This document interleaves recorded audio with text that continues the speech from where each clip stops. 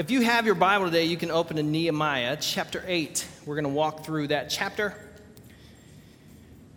Again, my name is Jeff Kennedy. I'm the executive pastor of discipleship around here. And so what we want to look at today is a passage from Scripture, and I'm calling the title of this message, How to Live with Urgent Faith. How to Live with Urgent Faith. I want to tell you a story about a young guy named John. John was this super needy kid who just wanted people to love him. Before I tell you the story about John, I want to ask you a question. I want to ask you this question, okay? It's very serious. When I say the word parachute, what do you think of? What pops into your mind? Okay, yeah. For some of you, a little bit older, or maybe a little bit younger, when I say the word parachute, you see in your mind an undulating, disc-shaped canopy that pops out of your backpack when you pull a ripcord and allows you to float to the ground safely. But for those of you who were raised in the 80s, that is not at all what pops into your mind. When I say the word parachute, this is what pops into your mind. Check it out. That's right. Some wicked, righteous parachute pants. A pair of nylon acrylic pants covered in asymmetrical zipper patterns. I never understood, what was the theory behind all the zippers? I guess in case you need to carry all your awesome stuff. You know, like your Prince Velcro wallet. I had one of those in 8th grade. Or your mini Rubik's Cube keychain. That's another one. Or your awesome White Snake mixtape. Yeah, you could stick one of those in there too. And so the story goes of John. Why is this relevant to John? Because John was this chubby kid at youth camp who would do anything for the other kids at youth camp to just pay attention to him. And one night after a very powerful campfire time with all the rest of the kids, about 40 or 50 kids broke off into their various conversations. Some of them were still singing songs, and some of them were telling jokes, and some of John's friends dared him to jump over the campfire. And John was trying out. He was trying to get ready for the tryouts for the cheer squad, and so he had been working on his front split, his aerial front split. So he did just that. He took a run and did this glorious, righteous aerial front split right over the campfire. And when he landed, the few friends that saw him do it erupted. They were like, "No way, John did not just do that. Hey, everybody, watch John do it again."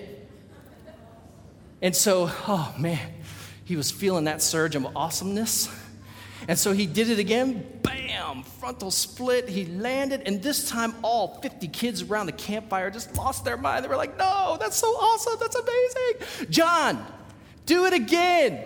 And as he was standing there just drinking in the adulation of his peers, some rotten kid behind him kicked a log into the fire, and the flames just went higher, and the sparks flew up, and he turned just at that moment and did another one right over. Did I mention he was wearing parachute pants? He had unzipped the legs. They were parachute shorts. But man, right in midair, his parachute pants touched those flames, and it just looked like, you know that flash paper in a kid's magic kit? Just like, whoa. And when he hit the ground, he was standing there in his smoldering whitey-tighties. And you have never seen a kid move faster than John. And so here's the point today of the analogy. Here it is. Here's the big idea. A man on fire moves with urgency. And so we're talking about today being on fire in your relationship with God, the thing that I struggle with the most. And the reason why I'm preaching this sermon today is because the thing that I personally struggle with the most is staying enthusiastic about my faith, having the same kind of enthusiasm about my faith that I had when I first came to the Lord. Remember it? Remember how exhilarating it was to discover these things for the first time. So I've discovered some tips, and I want to give them to you, not because they're cute, but because they're critical to living your life with an urgent faith. And here they are. The first one is this. If you have your Bible, turn to Nehemiah chapter 8. And the first one is, be enthusiastic about God's word. Be enthusiastic about the word. Nehemiah chapter 8, verse 1, here's what it says. All the people gathered together in the plaza, which was in front of the water gate. They asked Ezra the scribe to bring the book of the law of Moses. That's Genesis, Exodus, Leviticus, Numbers, and Deuteronomy. So that was their Bible. It's called the Torah, the book of the law, which the Lord had commanded them to read from.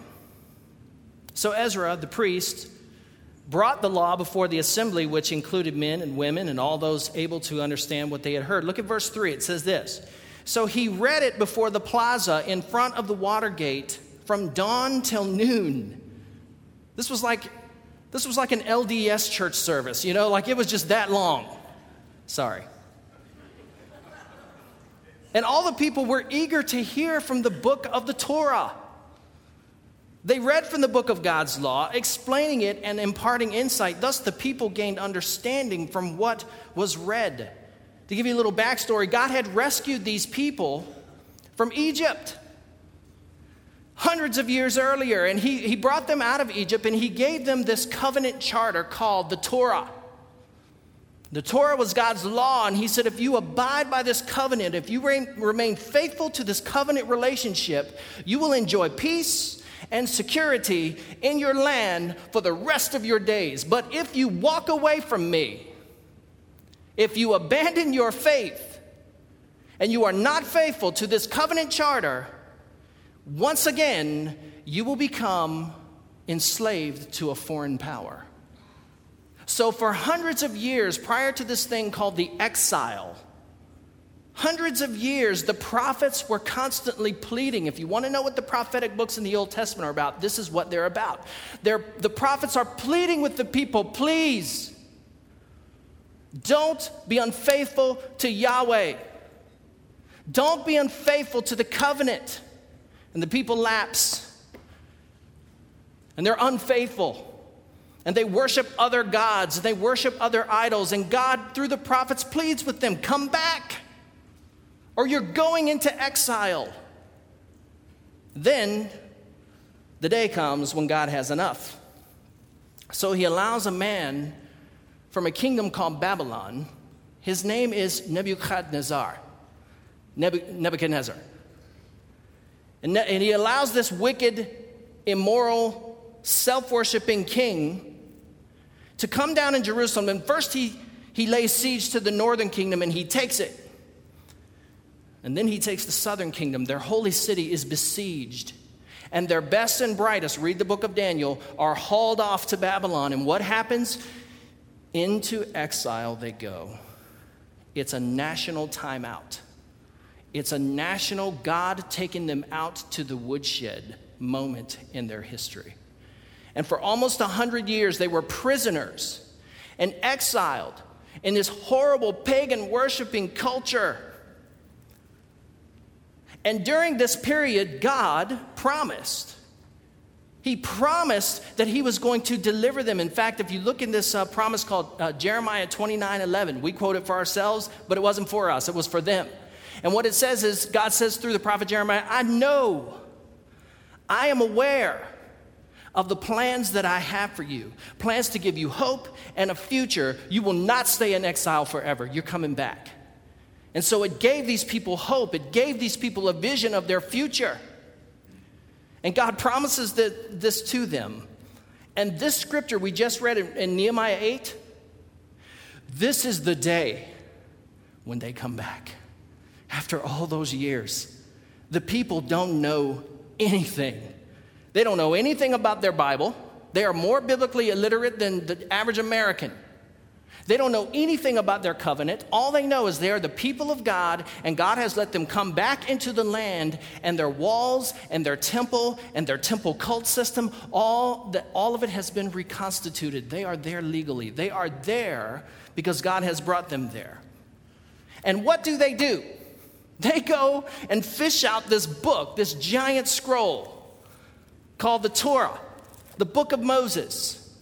And they fish out this giant book. It's even bigger than this NIV study Bible, if you can imagine that.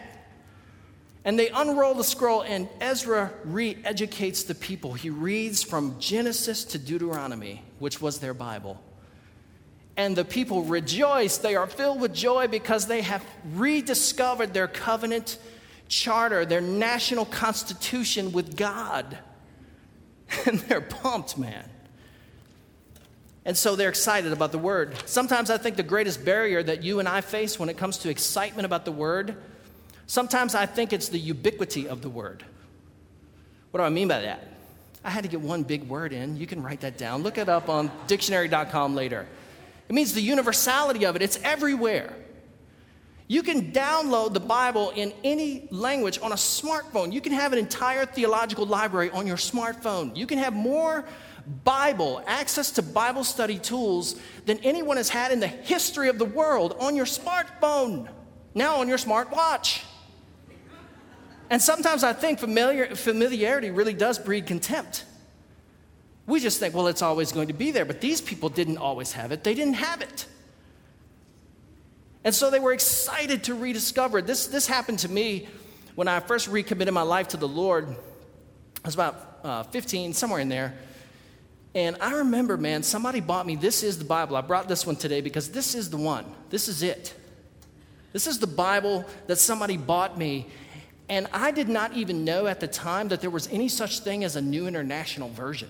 I never even heard of that. I was like, what is that? Is that like some cultic version of the Bible? And they're like, no, dude, it's just a modern version in modern language. And I remember going through this Bible. This is the one.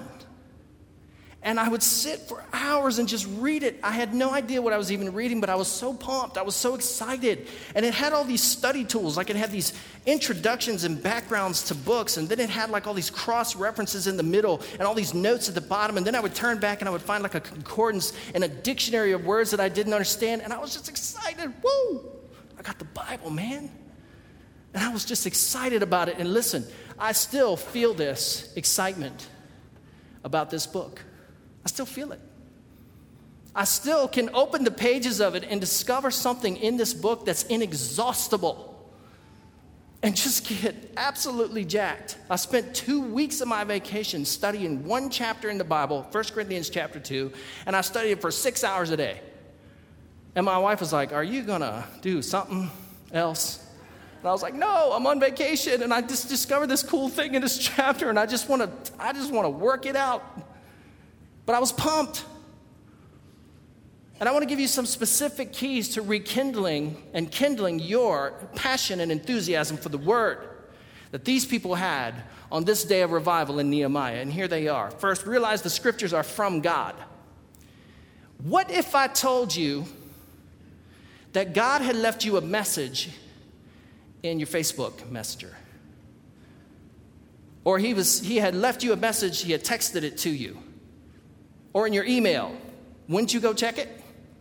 I'd be checking it before I left if I knew it was from God. But God has left us a message. The Bible says in 2 Timothy 3:16, it says all Scripture is God-breathed. That means it comes from the mind of God given to the minds of men. It comes from Him. It is a message for you. Don't you want to know what it says? Well, you should. I hope you're excited about that. I hope that gives you just a skip in your step to know that God has something to say about your life. Secondly, we must realize that the Scriptures are the key to renewing our minds. Paul says God's Word is inspired, but it's also useful. It isn't just this inspired book that we admire. It's an inspired book that actually works in our day-to-day lives. In Romans chapter 12, he says, don't be conformed to the pattern of this world, but be transformed by the renewing of your minds. This is how we do it with God's Word. And that should give us a sense of excitement. Thirdly, the Scriptures are the key to equipping us for service in the kingdom of God. The people who are most excited about the Scriptures are the people who are serving the body of Christ. Notice what he says in Romans 12. He says, never be lacking in zeal. And Paul says, keep your spiritual fervor hot as you serve the Lord. Notice that connection. Keep your spiritual fervor hot as you serve the Lord, because it's the emptying principle. When you're emptied out Oh, that feeling of just being filled again. I haven't been in worship for a few weeks for various reasons.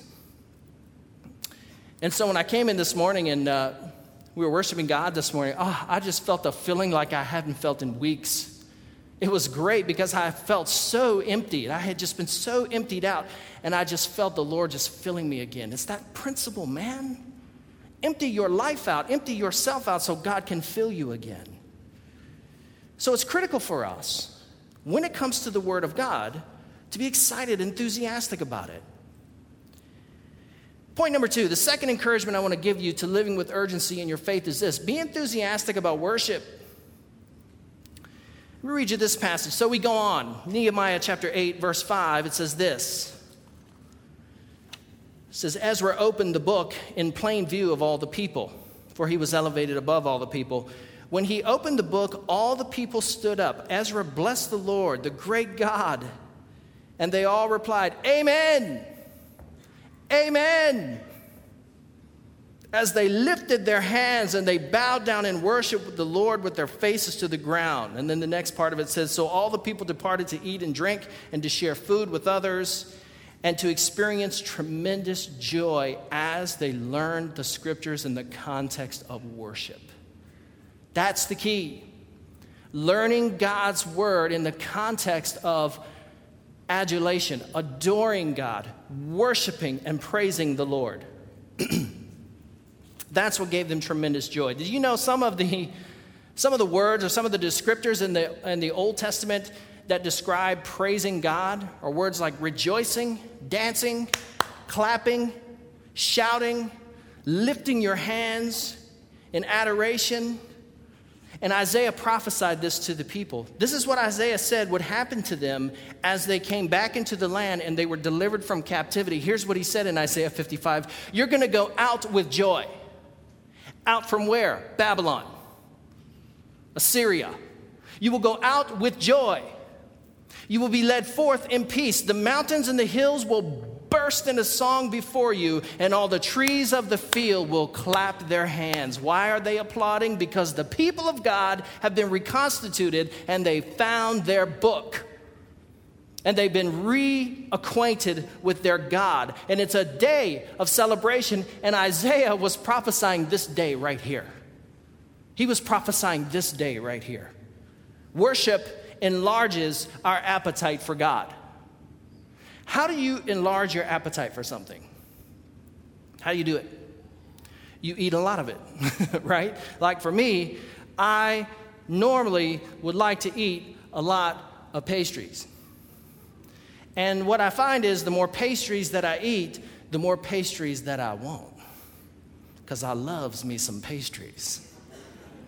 But I can't eat that stuff anymore. But worship enlarges our appetite for God. Why? Because you're feasting on God, His presence.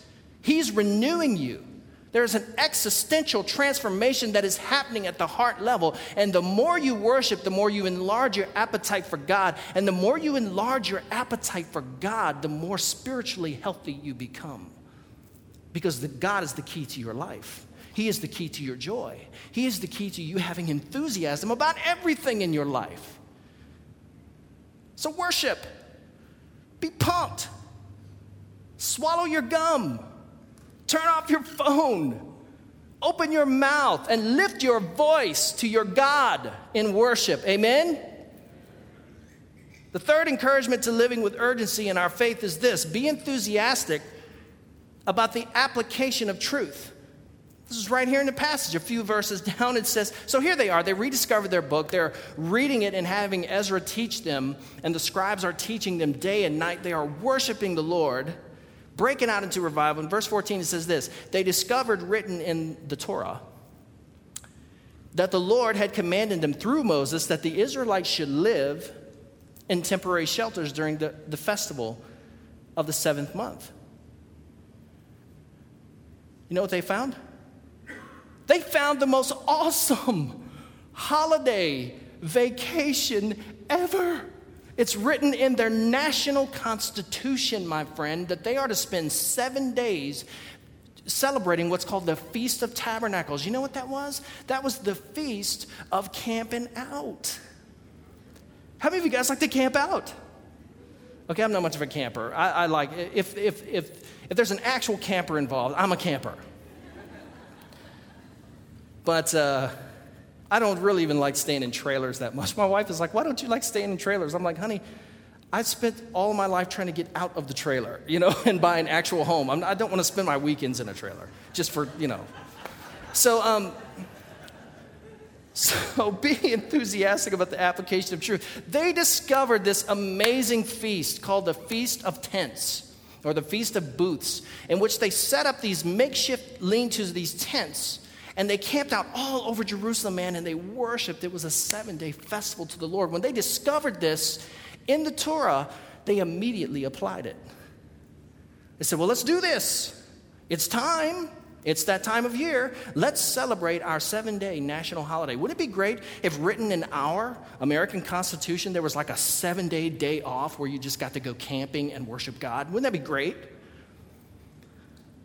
And it says in verse 17, so all the assembly which had returned from exile constructed these temporary tents, or these camps, and lived in them. And everyone experienced exceedingly great joy. They were pumped.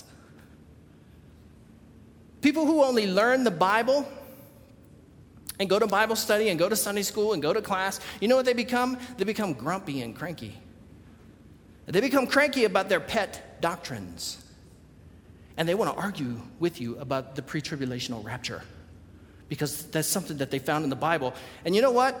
If you check about half of the time, these people are not living the Bible out.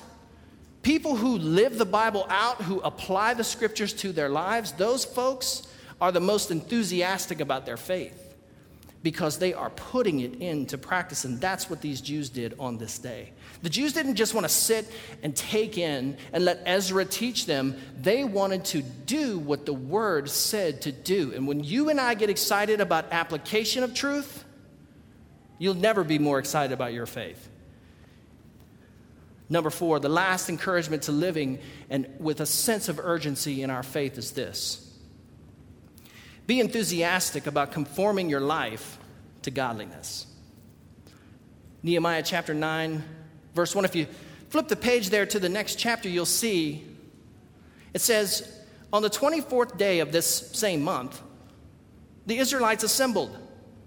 And they were fasting and wearing sackcloth.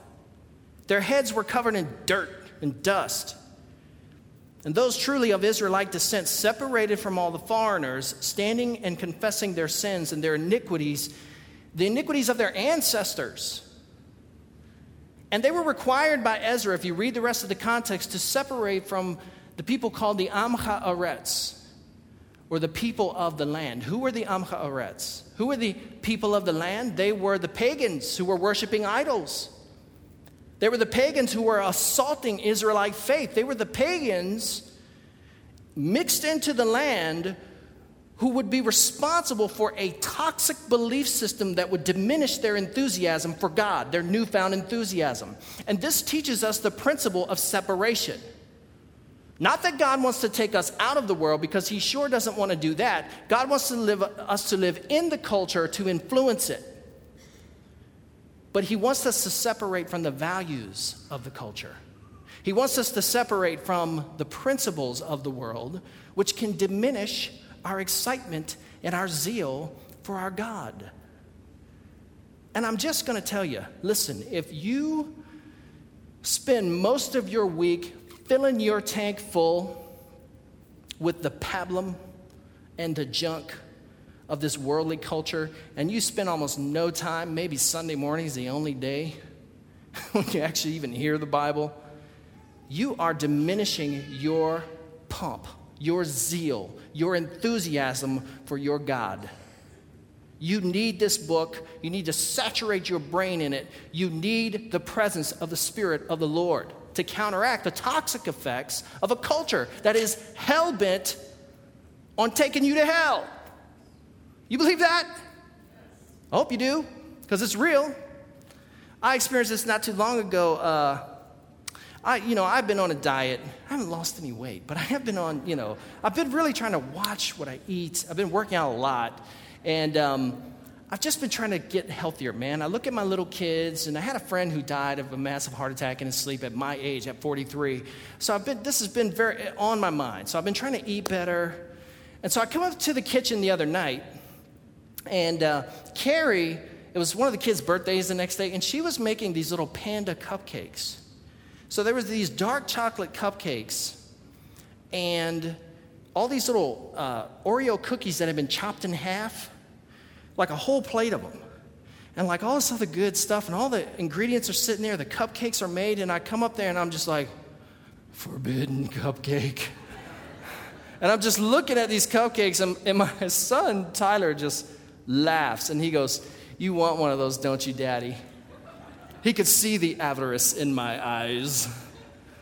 And I said, yeah, but man, I can't eat that stuff anymore. He goes, "Why not?" I go, "Son, you don't understand. At my age, I got, and I explained to him, and I said, "You want your daddy to live longer, don't you?" He goes, "Yeah, Dad, but don't you want your last moments to be filled with deliciousness?"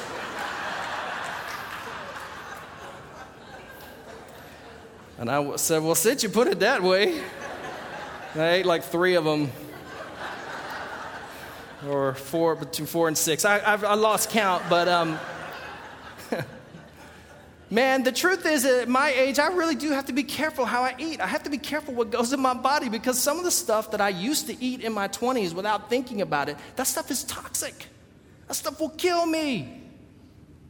And the same is true spiritually, guys. The same principle applies spiritually. Some of the stuff, a lot of it, in high doses that you are getting from the culture in the world, that stuff will kill you spiritually. And what the people did in Nehemiah's day, in Ezra's day, is they repented of their sin. They put on this weird sackcloth and ashes and dust and spread them over their heads as an outward expression to show their God that they were turning from the idolatry and the sin of their past. You see, when you get into the Word of God and you get into the presence of God and you apply the Word of God, what happens is you begin to experience spirit conviction over your sin. He's not called the Holy Spirit for nothing, because He wants to make you holy like your God is holy. He wants to clean up your act. And so what God wants us to do is separate ourselves from the values, the principles, and the practices of a culture that has gone mad with sin and lost its mind. And by the way, they don't know the direction. They don't know how to get to God. What are you following them for? Follow the Word. Follow God, okay? So, in game for believers. Why all this? It's very simple.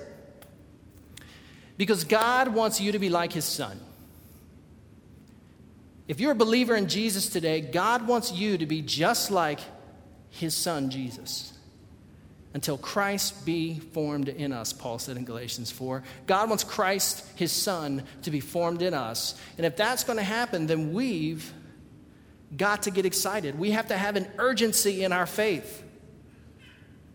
We have to be excited about this message. As worshipers, we've got to be engaged with all of our hearts, with full-hearted devotion and worship. As Bible students, man, we have got to learn to apply this truth to our life.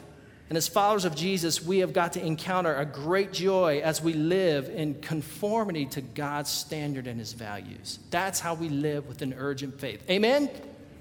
Let's pray.